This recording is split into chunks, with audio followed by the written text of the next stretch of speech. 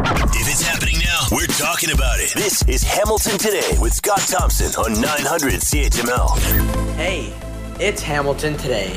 I'm Curtis Thompson, Scott's son. Big Ben Strong is on the board. Will Erskine booking the guest. In the newsroom, Dave Woodard and Jen McQueen. Here's Scott Thompson. There you go. That'll warm you up. That'll get the blood flowing. That'll stop the goosebumps. It is Hamilton Today. I'm Scott Thompson, 900 CHML. All right, so I want to run with this while the connection is hot, as they say, and who knows what could happen when you're heading down to Orchard Park, New York, and you're trying to catch a Bills game, and all of a sudden the weather plays a factor. All right, so we affectionately call him Uncle John in our house because he's my brother-in-law and my kid's Uncle John. So he is a massive Buffalo Bills fan, and Kurt and I have been lucky enough to ride piggyback with him when he's headed down there, and he knows how to do it right. He's been doing it for years. And of course, he said, hey, game's canceled. I'm not sure if I can go Monday. Here it is Monday, and Uncle John is at the Buffalo Bills game. How you doing, John? Hey, Scott, can you hear me all right? I can hear you perfectly. First of all, are you tailgating? Are you outside or inside the stadium? We're outside right now. There's a little place down here called Kettles, and we're in the car. We popped in the car to do the call, and everyone's tailgating around here. It's a great vibe. The weather is cold, crisp, but not snowing right now, and everybody's in a great mood for the Buffalo Bills today. So as far as attendance, I mean, is there just as many people that are there that would have been there on a Sunday, or is it a bit lighter crowd? I would say it was lighter. When we come down for a 1 p.m. game, we leave a little bit earlier in the morning, get here about 10 to 10:30. And we left about an hour later today, but we arrived about the same time. Nothing at the border, clear sailing all the way through. We got to our usual tailgate spot, and there was hardly anyone there, so we came to this place, and there were people already here. Fires were going. And, so it's a great vibe. Everyone's in a good mood, and we're loving it. My friend Dan here, who you met, he's here with me, and the two of us met a bunch of new friends, and it's all good. So clearly, the cold weather hasn't convinced anybody to stay away. They're there either way. There may be some staying away, but you can't tell from here. The parking lot's full. People around the fires, and lots of the usual tailgate activities going on. We're having a blast. All right. So what about the stadium itself, man? We've seen the footage over the course of the weekend, and obviously you haven't been there, but what are you expecting when you get inside? We're expecting that the seats may have snow on them and the ground may have snow on them, but we're prepared. We got the foot warmers on, the hand warmers. We talked about putting cardboard down on the floor. We stand the whole game anyway. We don't sit down. So that won't matter. As long as we can get to the spot where we can watch the game, we'll be good. So, lucky enough, Kurt and I and you and Dan were there for the big Snow Bowl game back in 2018. Is it anything like that? Very similar. In fact, there were some young boys here with their mom, and they were throwing a football and rolling in the snow. And I said, in 2018, I was here with a young fella. He was rolling in the snow, and my buddy said to me, he's going to get cold if he gets wet, and then he might get not enjoy the game as much. And sure enough, Kurt was cold about halftime. Yeah. And I told these guys, but I think it's colder here now, so the snow is not wet. So I think they'll be fine. But it's kind of the same, although I don't know if we're going to get any snow today. And the wind's not up now, so it's probably perfect football conditions for Buffalo and the Buffalo fans. Yeah, it looks like a pretty clear sky down there. So is anybody jumping on tables? Is it all the normal stuff that you would see at a tailgate party? We are about, an hour and a half almost to game time. I think the table stomping probably got an hour away to go. So we'll see some of that stuff probably on the route. We got about a 15, 20-minute walk to the stadium. We'll leave here by 3:30, and I'm sure we'll see a few of the table stomps going on. All right, so what is it on a day like today? Is it cold beer or hot toddies? Definitely cold beer, and no cooler required. Yeah, exactly. No need to buy that. So what are you guys wearing? How are you dicked out? What is the temperature down there now? Actually, it's showing on here. must be from the fires going on around me. It's showing +2. There's no way it's +2. When we got here, it was about -15 Celsius. Got up to about -11. And, I mean, it feels pretty good because there's fires all around me here in the parking lot, little bonfires going on. It's pretty good. So I don't know what to expect as far as going in.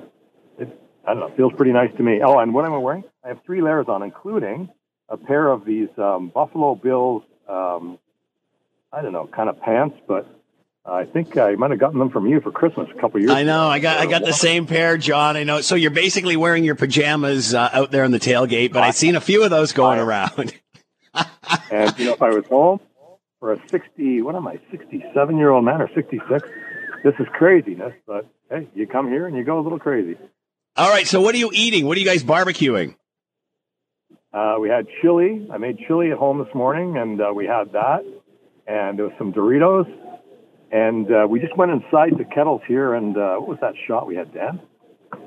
What was that? We had cinnamon something? Fireball. We had a fireball. And this is my last 2 beers. I've had 2 beers. But that's it. That's all I have today. And I'll be good to drive home by tonight because I'm stopping right now. All right, there you go. Well, you guys have a great time down there, and cheer on the Bills for us. And I may give you a call in an hour just to get a tee up before you get in. You never know. All right. Have a good day. All right. Have fun and say hi to Dan for us. That is John and Dan, my brother-in-law John, down at the Bills game with his buddy. Again, canceled yesterday, and they made the trek today, which is great to hear. And it sounds like the atmosphere is great down there. It's cold. It's chilly, obviously, and clear skies. So the good news is that it's not snowing, and it doesn't appear to be too windy, which is pretty good. People bundle up, they get into it, they do it, and on you go. We've talked at length about the housing situation, the houseless, the homeless here in the city and and everywhere you go. Like, seriously, I mean, this is a problem right the way across the country. It doesn't matter how big the city is, hamlet, what have you. Obviously, affordability and what has been happening is pushing people to other alternatives. So we were talking last week. And this was an ad that I believe was on Kijiji that Will, our producer, saw in regard to a one Hamiltonian testing out the idea of renting out a trailer, like a camping trailer that's sitting in your driveway, and renting that out as a living space, as an apartment. So we took a look at it, and is this a sign of the times? Is this a solution? And what is the response to something like this? Let's bring in Jermaine Valentin, a local musician, a local musical artist, and entrepreneur, owner of the trailer that he's renting for the extra space. Jermaine, thanks for the time. Hope you're well. Yes, I am. Can you hear me all right? Yeah, I can hear you fine, Jermaine. So tell us about this trailer. Well, originally my trailer was actually like to rent out as a mobile studio, but I wasn't getting anywhere with like the studio time. So what I ended up doing was to pay the finance for the trailer, was to help make affordable housing for people with the trailer, to make it like easier for them to live by helping them downsize, and eventually financing other trailers from this to rent them out so that it can make a trailer park eventually offer the money for that. And I also was going to try to like help get donations for OSOTS Canada, which is a nonprofit organization that I made. So everything's like OSOTS, like the record label, OSOTS Records and everything. Hey, check out my new album, Supernova album, on YouTube. I got Gucci Mane and Jermaine, big artists like Rick Ross in there, but they wanted us to talk about the trailer. But with the trailer, I wanted to also build like surveys at trailer park by doing this, and get other people to participate with OSOTS Canada to help donate to like a project that I wanted to get going on for the trailers, to send out trailers to Jamaica with solar panels and year's supply of food to help people that are living in shacks in Jamaica, and try to help the rest of the world with that. And also with a petition for hockey team, it's also to help make more jobs and more business for all the business around us. On change.org. It's for Hammerhead Sharks hockey team, NHL hockey team. The petition is on change.org. All we need is petition. All right, Jermaine, let's keep it also for the crisis, for the housing. To Jermaine, help everything, right? Jermaine, we got to keep it to one topic here. You're going all over the place Yeah, but here. it's also, We're getting confused. I want to help. I want to get more ask you, donations for that as well. Jermaine, can you hear me? Yes, I can hear you. Okay, I'm going to ask you a couple of questions. Is the trailer located like in your driveway? Like, where's the trailer located? I'm renting it from somebody else, and I'm trying to look for more people to rent trailers out to in the driveways to help make affordable living, so that we can help uplift people and stop this down spiral of the negativity and bring positive and help uplift people and show other people that we can uplift people by helping make affordable living with these trailers and helping them downsize, to having more trailer park land space to help people downsize and eventually build communities that are like suburban areas with pools in the backyard that are affordable to live in, and have people that deserve it, are working people, and students have more opportunities for jobs as well from that, and living spaces to make it easier for everybody to live, because I feel like it's a good solution for everybody. So is your idea, Jermaine, to have like a series of these to rent out? Yes, and build a trailer park, and you have like a summer camp there for music, summer camp as well, evolve into that every summer and have some shows from big artists come through as well. Now, have you had any success in people wanting to rent out the trailer? Yeah, I have, but I've been going on a 2-month thing, and we haven't been really see eye to eye on the stipulations of the contract. People are not understanding it, so it didn't work out for a few people. But I'm just trying to find somebody serious that really wants to be upgraded in life and have an opportunity to live in like a cheaper living space, so they can help elevate them to get like their own living space, like a down payment on a house or something, that whether it's a family or a single person, as a student or a working taxpayer. So $700 a month to rent the trailer. How big is the trailer? How many feet? Do you know? It's actually 19 feet long. Yeah. So it's like, I think it's almost about 19 square feet almost. It's like 10 by 19 thing. But it's like basically a bachelor apartment on wheels that doesn't really move anywhere. It just stays in one spot. It's not mobile. And does that 700, does that include like electricity and heat and all that? Yes, everything. Electricity. The only thing I haven't got right now is internet. And I want to get like some cable in there too. But I just have to kind of like elevate this business from this one trailer and pay out the finance from, getting people to live there, and from that get other trailers financed, and hopefully get other people from this radio interview to help out to make more living spaces through trailers like that, helping people downsize and make it easier for them to elevate themselves. Like I said, they don't have to live there forever. You know what I mean? But they could use this as a stepping stone to elevate their life and bring them somewhere. Because it's so hard to live right now. Like just for a 1-bedroom apartment, I think it's like $2,800 for a 1-bedroom apartment. Even a bachelor, it's like $1,500. You know what I mean? And it's just like a bachelor apartment, the same size as the trailer. So I try to make it affordable with like paying the space to rent out space and then having somebody live there and paying the finance all together, right? Jermaine Valentin with us, local musical artist and entrepreneur, owner of the trailer that's being rented as extra living space, looking for this as perhaps another option to help the situation with Hamilton's homeless. Jermaine, thanks for the time. Good luck. Awesome. Thank you so much, Scott Thompson. You have a good day.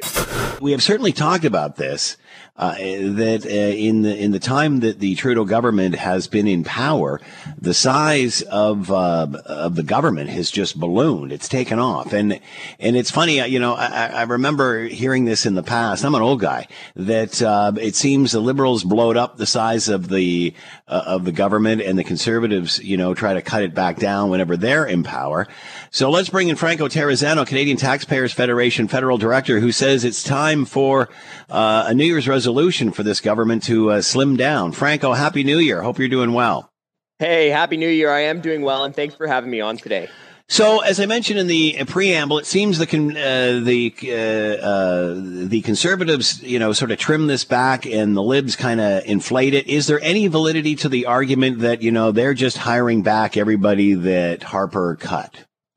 Well, before Trudeau came to power, it wasn't like there was like this bureaucratic shortage in Ottawa, right?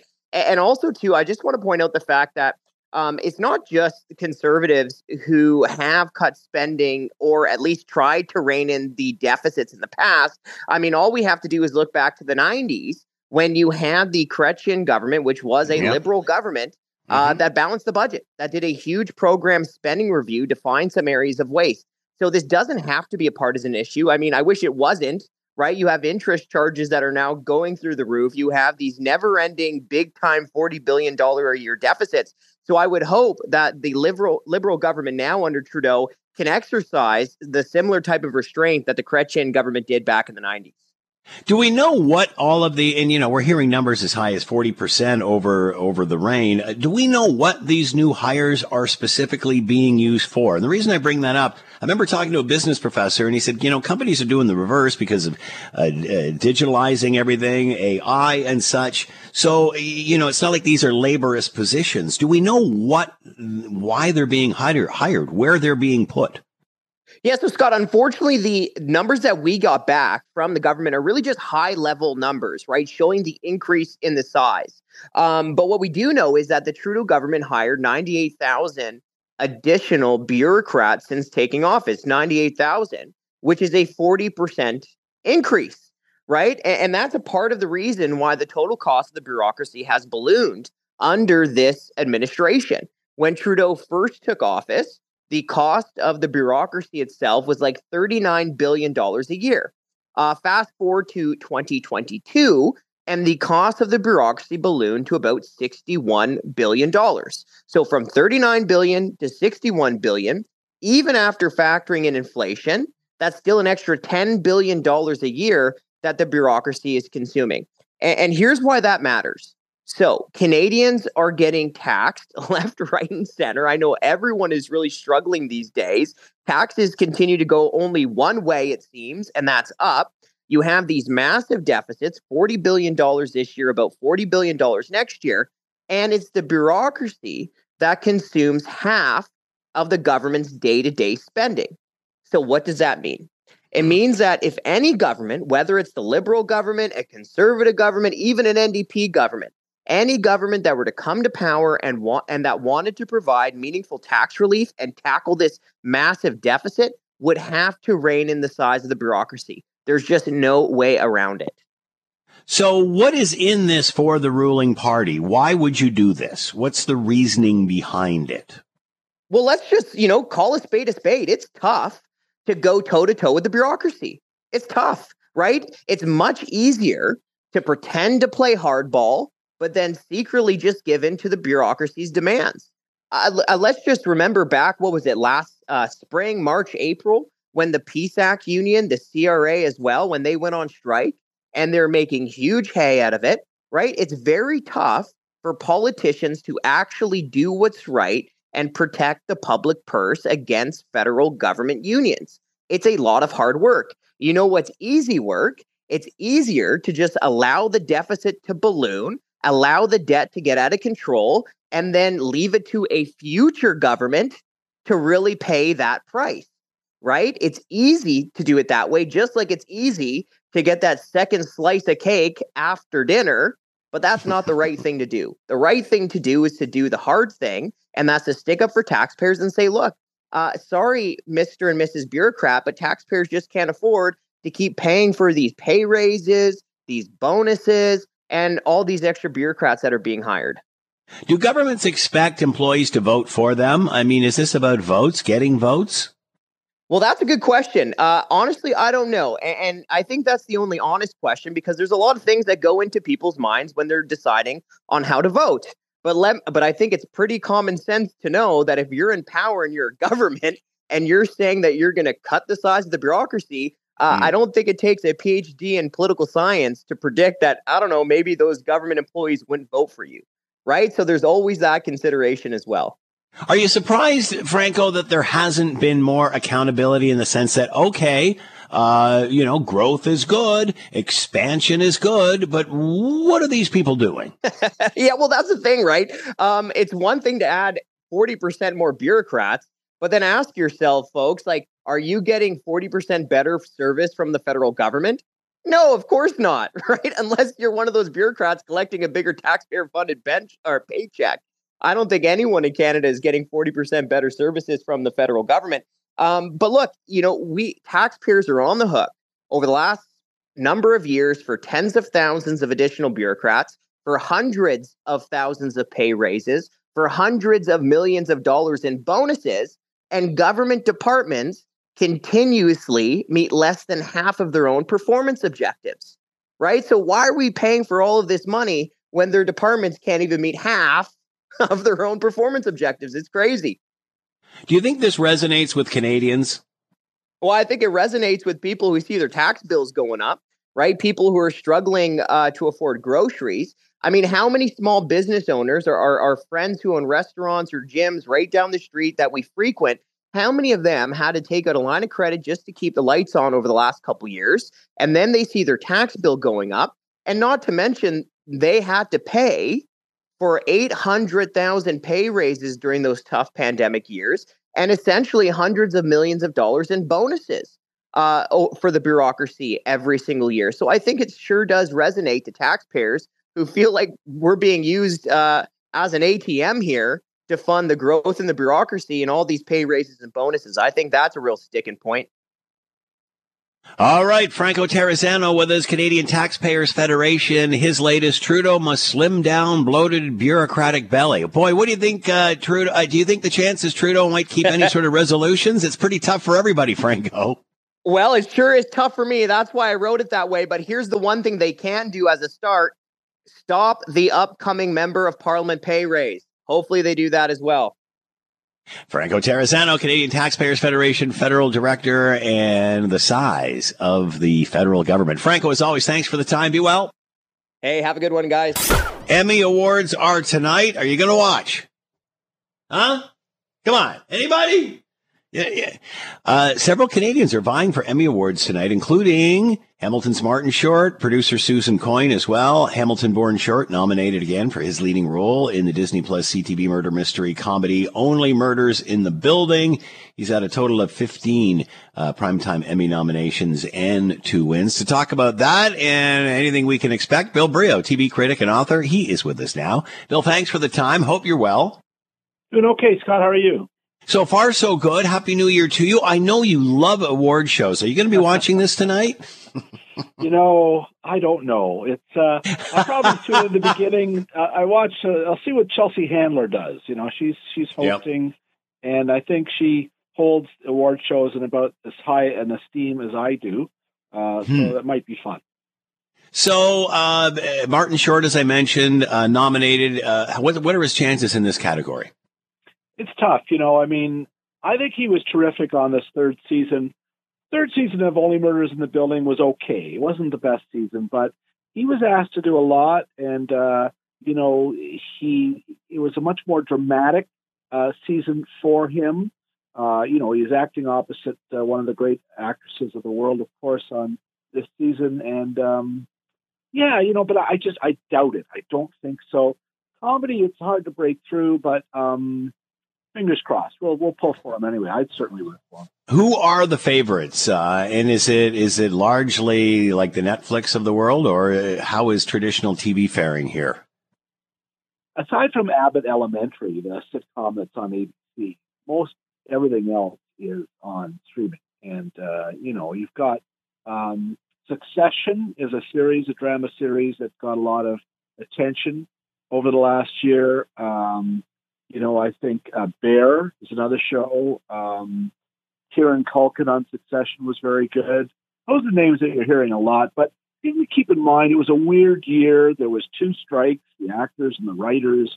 There was a lot of shows that didn't come back, or if they came back late, and things are still kind of disrupted from that. So it's a hard year to handicap. You bring up a very valid point. It's a hard year in many ways for many different reasons, including the entertainment industry. And as you're talking about the strikes and such. So how do you do this? Do you try to make it funny? Or is it times like this that make it more interesting because they're challenging and people are on the edge? Good question. I know they recently had it was the SAG Awards or the Critic, some other award show. Yeah, and the host got panned. He bombed and didn't really have his act together. The comedian who hosted the award show. So if you're going to be funny, you better be funny, and you better not blame your writers if the jokes are bombing, which he did, which was, ridiculous. I think there was enough, despite the strikes, to really be impressed by and root for. I think in the documentaries, the one about Michael J. Fox, still a Michael J. Fox movie, was outstanding. If you saw that, it's Fox who's been suffering from Parkinson's for 25 years longer. And, it was just a really impressive documentary about everything he's gone through and the progress that has been made by the millions and millions of dollars that he's raised. Is the industry happy? Will this be reflected in the show? Good times, or will we hear fallout? Will this be times to be political or make your point? I think people are just happy to be in one big room and not be isolating. And like it's time to put on the nice clothes again and red carpet and all of that, the glamour, and viewers are probably ready for that as well.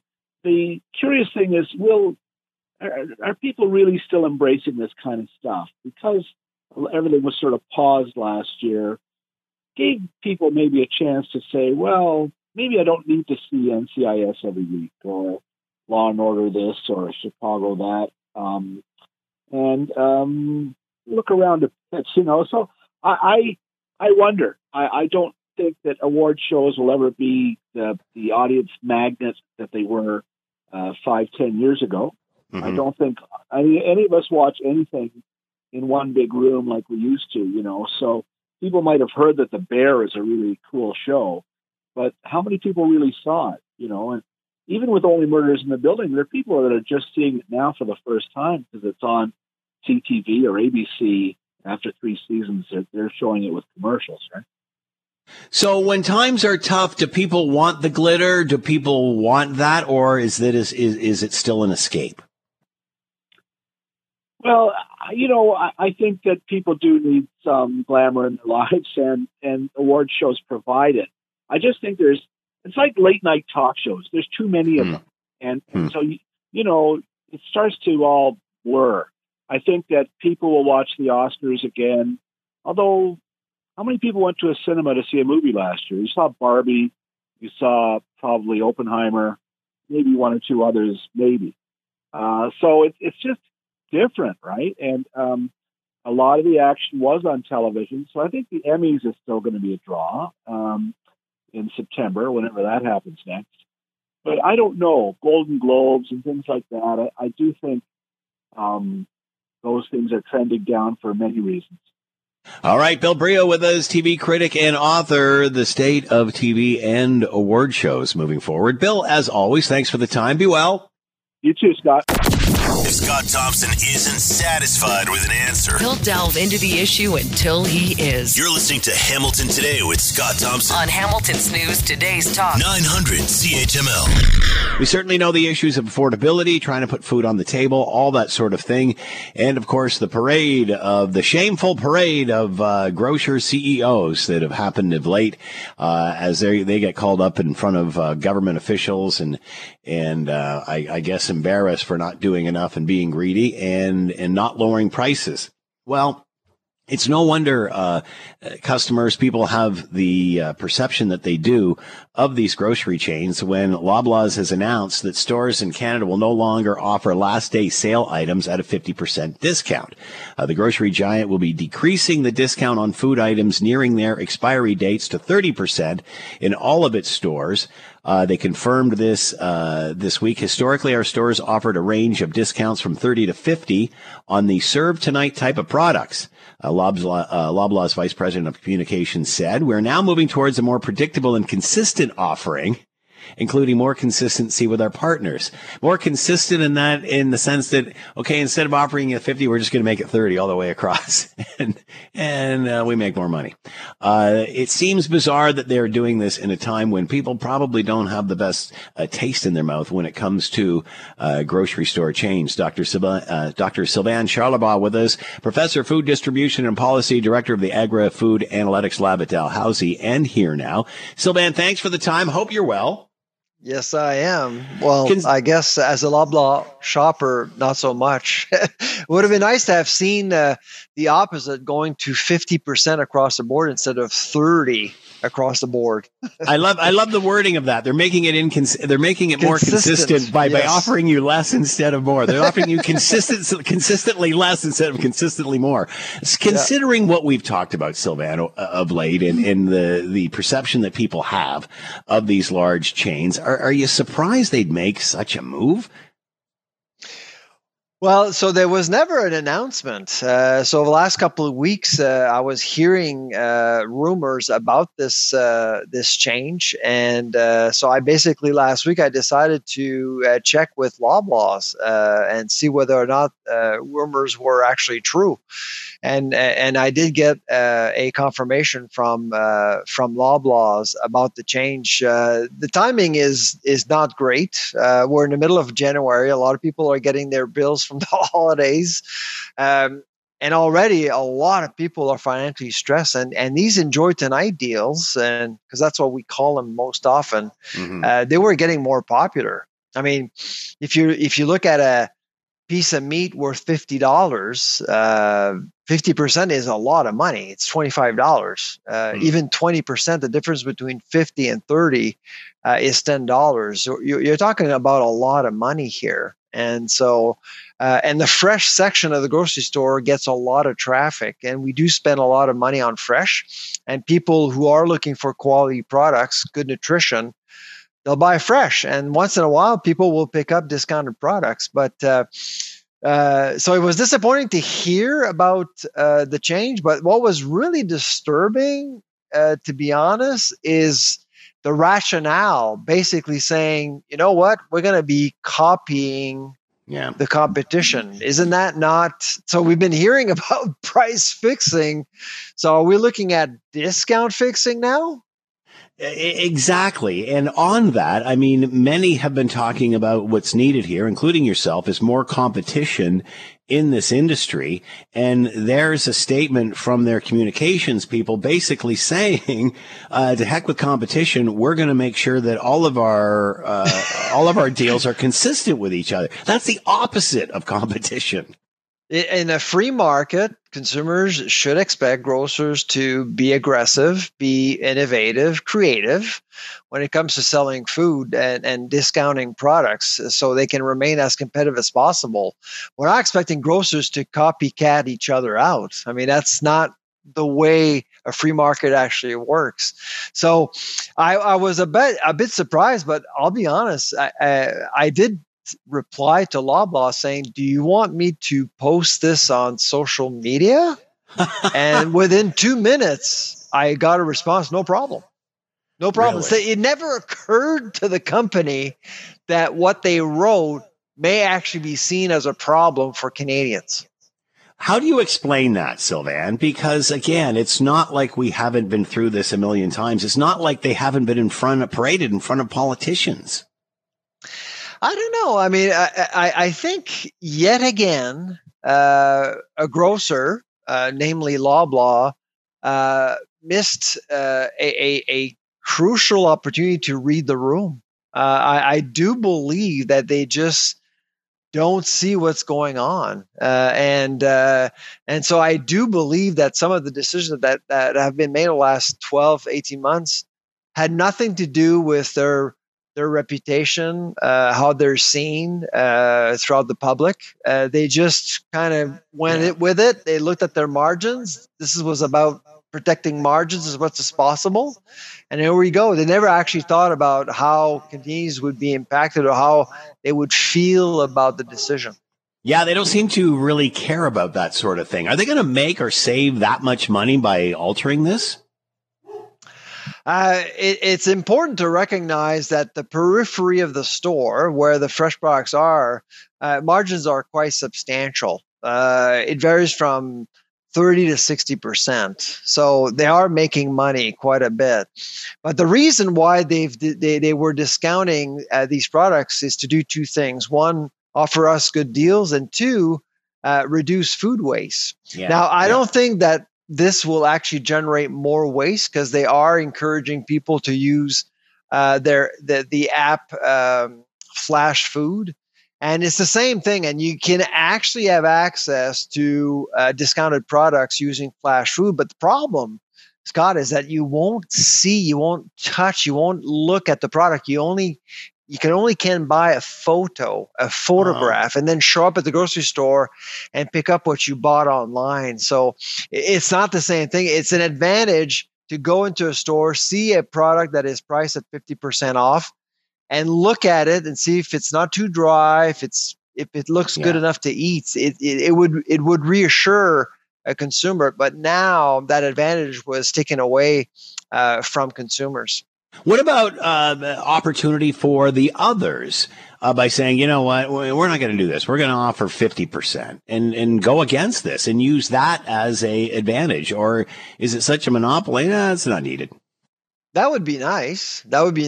And frankly, the reason why I did write a piece on this issue on the weekend, and I'm just trying to make this an issue, a public issue, because I do believe that Canadians need more. They need help. And if another grocer responds positively and starts offering deals at 50% in their stores, that power to them. I think it'd be great to see. So personally, I would love to see Loblaw reverse its decision, but that's highly unlikely. Dr. Sylvain Charlebois with us, Professor of Food Distribution and Policy, Director of the Agri-Food Analytics Lab at Dalhousie University. Big discounts on old items, food served for today. Don't expect as much savings as you once did, perhaps. Sylvain, as always, thanks for the time. Be well. All right. Take care. Bye-bye. A quick break here. We're coming right back.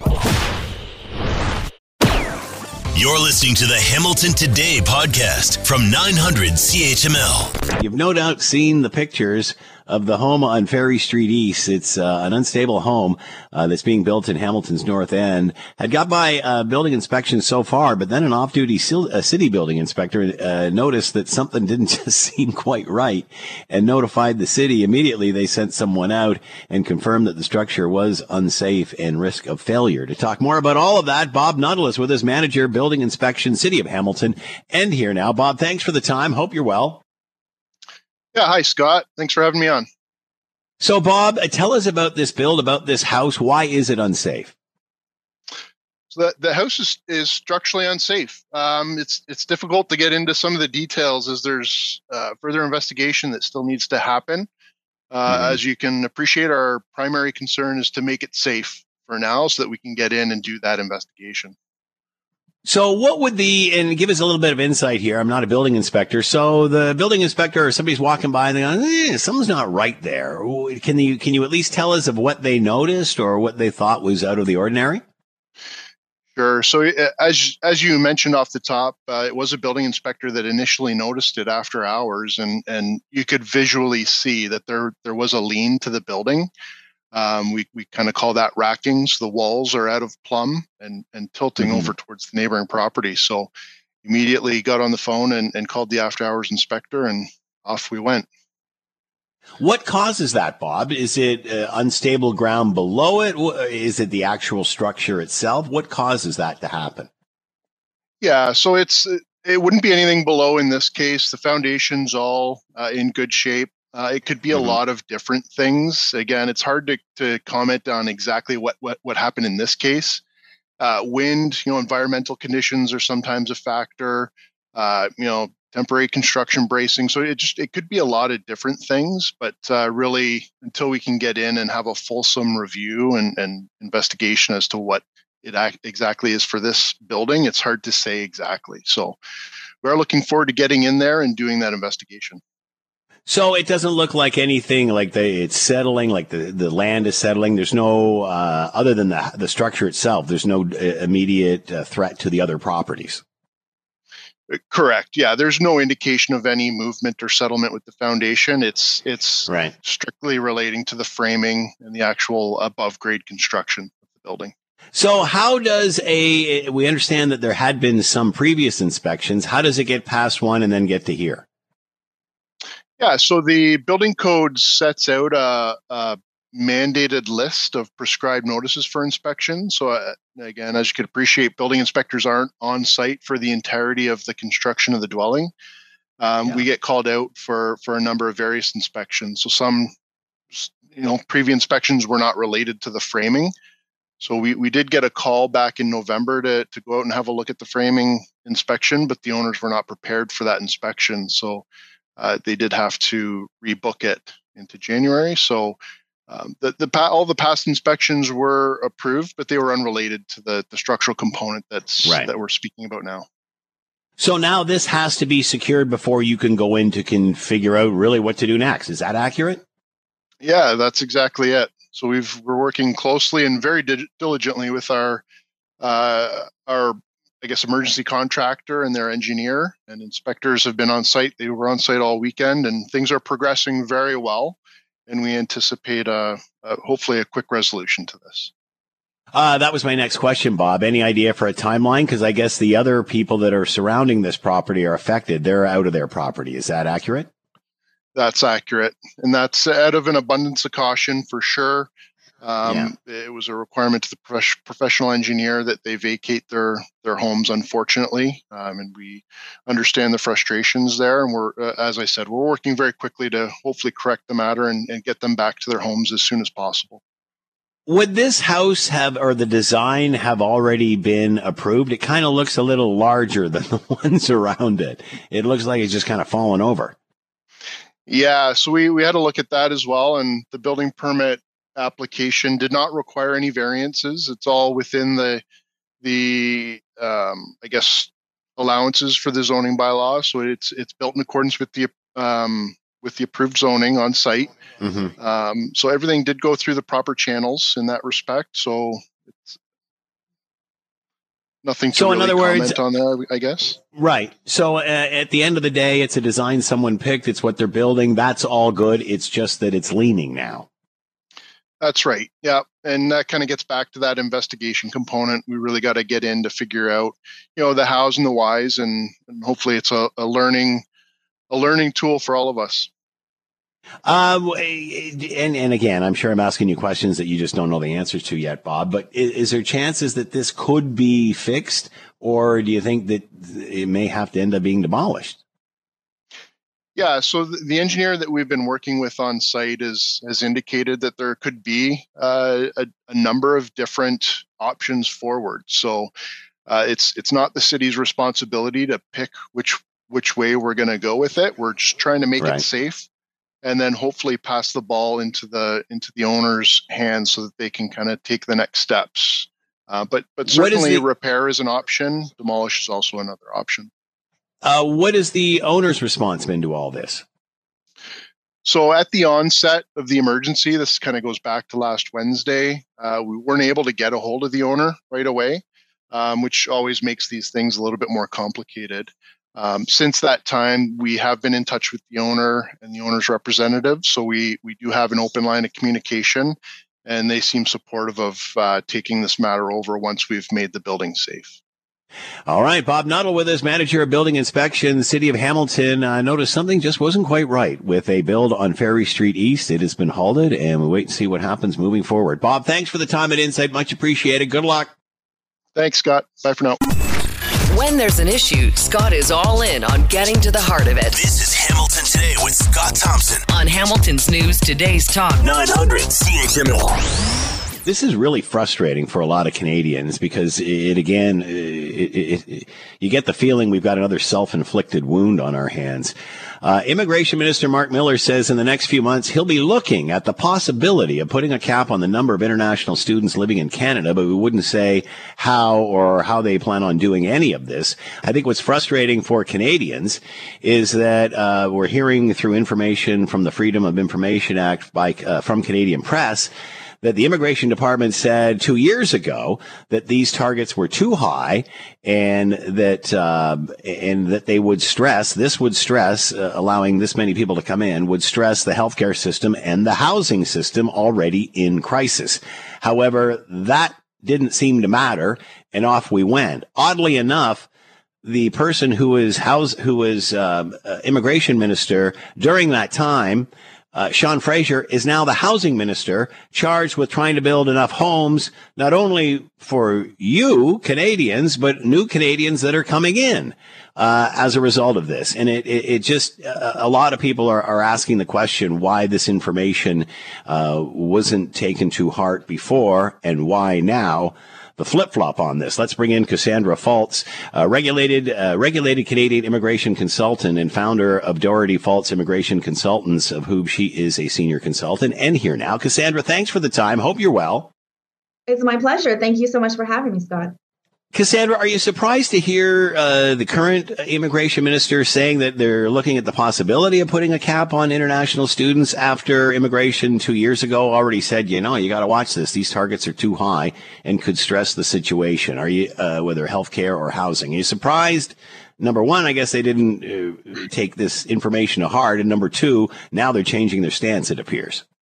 Well, to be honest with you, I'm not surprised. I think they would say anything at this time. Like, if you need a favor from the government right now, I think now's a good time to ask, because I think they would do anything at this point to sort of deflect from this huge gap that is years in the making. So, years in the making, Cassandra, tell us about that. How did we get here? So it's a really good question. It's a complex circumstance or set of circumstances that we're dealing with. But this government is long in the tooth. This government came to power 9 years ago this year. And you may remember sort of the tweet heard around the world way back in 2015, the hashtag welcome refugees from our then, only a couple months old prime minister, that started sort of a collapse of the refugee system, because so many people, literally tens of thousands per year, started walking across in the United States.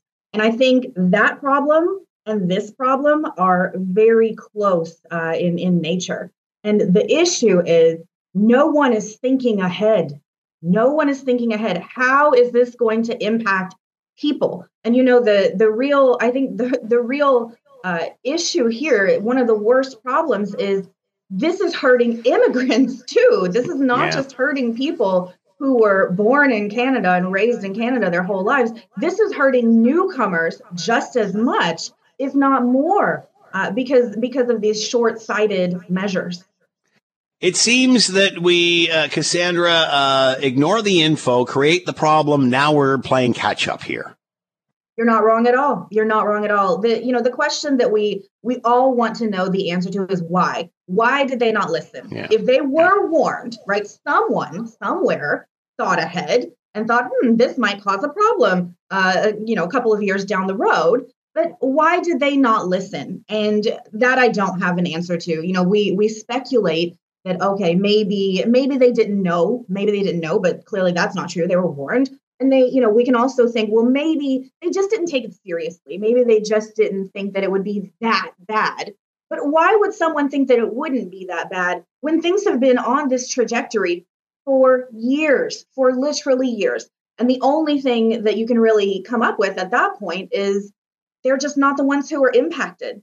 They are not the ones who are impacted. We're talking about people who've never had to fill out a visa application for themselves. They don't know what this process is like, and let alone not knowing where they're going to live next year or how they're going to weather the financial hardship of crazy interest rates, your mortgage payments doubling, or your rent going up by 50%. These are the people making decisions like that have never had to have had those things in their consideration.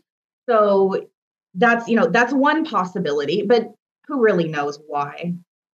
And, it seems again that the left hand doesn't know what the right hand's doing. How odd is it that the immigration minister who was in charge when all of this was going down and the recommendations were to tap the brakes, these are too high of targets, is now the housing minister who's charged in building all the houses so people got a place to go? It seems like how can you have these two ministers not talking to each other, not talking to the government, not talking about what is the reality here? It's truly unimaginable. It's truly unimaginable. It's gross incompetence. How could you literally have the person who vacated the seat and moved to housing not giving a heads up to the person who is inheriting the seat as Minister of Immigration? It boggles the mind. There is nothing anyone can say to erase how ridiculous this is. So Mark Miller, the new immigration minister, said is looking at the possibility of putting a cap on a number of students in the future. Is this just lip service now because people are so upset, or do you honestly think that you will see some change here? It's possible. Nothing is impossible. Like I said, now's the time to ask for a favor because I think he would do anything to deflect from how bad this is and how upset people really are. And they really are upset. A cap on the number of students is a possibility. There have already been major reforms to the international student program just within the past couple of months. I'm not sure if you're aware, but the financial requirement has now doubled just in the last few weeks. Previously, you needed to demonstrate at least 1 year of tuition, like your first year of tuition, plus 10,000 Canadian dollars for living expenses. Now it's 1 year of tuition plus 20,000 or over $20,000. And that figure will increase yearly with the low income cutoff. So that's a huge reform. That number, 10,000, it hadn't changed in 20 years. And now it's finally changing because people are upset. So it's not inconceivable that they would actually put a cap on the number of students accepted. Cassandra Fultz with us, regulated Canadian immigration consultant, founder of Doherty Fultz Immigration Consultants. Cassandra, thanks for the time and insight. Much appreciated. Be well. The pleasure is mine. Thank you so much. You might remember 6 years ago, we talked about this and have talked about it a few times since. And really not a lot of information coming out new about the murders of Honey and Barry Sherman. You might remember he, of course, the founder of Apotex Drug Company. They were found in their Toronto home, murdered, initially thought to be a murder-suicide and a botched investigation, and still no suspects at this point. Now, a different twist to this story. Kevin Donovan, Toronto Star reporter, says that a messy fight over the riches from the bank of Barry Sherman has spilled into court, with one side of the family taking legal action against the other 6 years after the couple was murdered. Recently filed in Superior Court, comes from two children of Honey's sister and best friend, 29-year-old twins Matthew and Rebecca. They want Sherman's son Jonathan and his two fellow estate trustees to provide full accounting of a mysterious trust Barry set up the year before he died. It just gets more complicated. Kevin Donovan here, chief investigative reporter for the Toronto Star. And here now, Kevin, thanks for the time. Hope you're well. I am. Thanks for having me on today. So before we even get to this latest sort of layer of this onion, what about the actual case? Anything new to report there, or is this a cold case? The police insist it is not a cold case. They have one detective working full time on it, a relatively junior detective. His job is to sort through information they brought in from search warrants and production orders, and then file for more bits of information. It does certainly, to a lot of people in the law enforcement community that talk to me, feel like a cold case, but the police say it isn't. They did just about a year ago seize 14,000 documents from a place in Toronto. I think it's probably Barry Sherman's business affairs they've gotten information on, and they're going through that to try and prove a theory they have. I do think the police they certainly have persons of interest. I think they probably have a suspect or a couple of suspects, but they're trying to prove the case. Will that get easier to prove with time, Kevin? Well, it's interesting because some of the people that might have information on this case are, getting up in years. They're the people close to the Shermans who were in their mid to late 70s. There's other people, though, I think that once they see that the police are getting closer, will be encouraged to speak. The police don't seem to be going away. The problem with this case is that there's nothing at the scene of the crime that is helping them forensically at all. So it is and the police have said this, a circumstantial case that they are trying to build. They believe somebody who had some reason to benefit from the deaths of the Shermans is implicated, and they're trying to prove it. And I think, I've been pretty tough on the police, but they don't want to bring charges and then have them thrown out of court 2 months later. So they say they're taking their time, and I continue to aggressively try and make sure they're doing their job correctly, because they really made a lot of mistakes out of the gate. So let's fast forward to the twins, niece and nephew of Honey and Barry Sherman. How are they involved in this? Well, they've launched what is very rare in the world of the Shermans, a public lawsuit where they are challenging three people, the main one being Jonathan Sherman, who's the son of the late Barry and Honey Sherman. Jonathan and two other people were left in charge of Barry's estate, but they're also left in charge of something that I didn't know about until a couple of weeks ago, a trust that holds at least $500 million. It was set up just the year before the Shermans were murdered. It's an attempt by Barry Sherman to deal with some tax liabilities he had. So he did what's called an estate freeze in 2016, the year before the murders.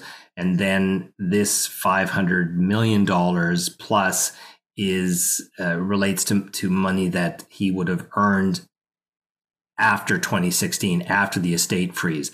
He's named in this trust document all of his children and grandchildren and all of the children, grandchildren of his sibling and of his wife Honey's sibling. So there's quite a few of them. I think there's about 20 people named in this. Mary Scheckman was Honey's best friend and sister, and it is her two children that are suing. And they're saying that they deserve part of this money. They've seen none of it.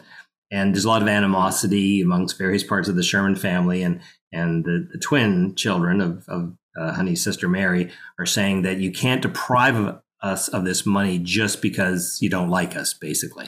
So that's where that is now. And what I find interesting about this, it doesn't relate, I don't think, to the murder investigation, but I think some information may come out of this lawsuit, which will be helpful both to me and maybe to the police as well.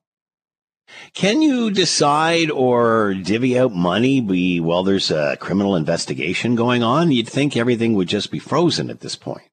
Yeah, great question. Well, so the after Barry and Honey died, he had a very simple will. They never found a will belonging to Honey, but Barry's will left everything in equal 4 parts to their 4 children. And my understanding is that most of that money has been divvied out. This $500 million would just be part of what has been divvied out. So if the children and grandchildren are successful in this legal action, that money would have to be paid out of basically from the 4 Sherman children who have inherited all of Barry's billions.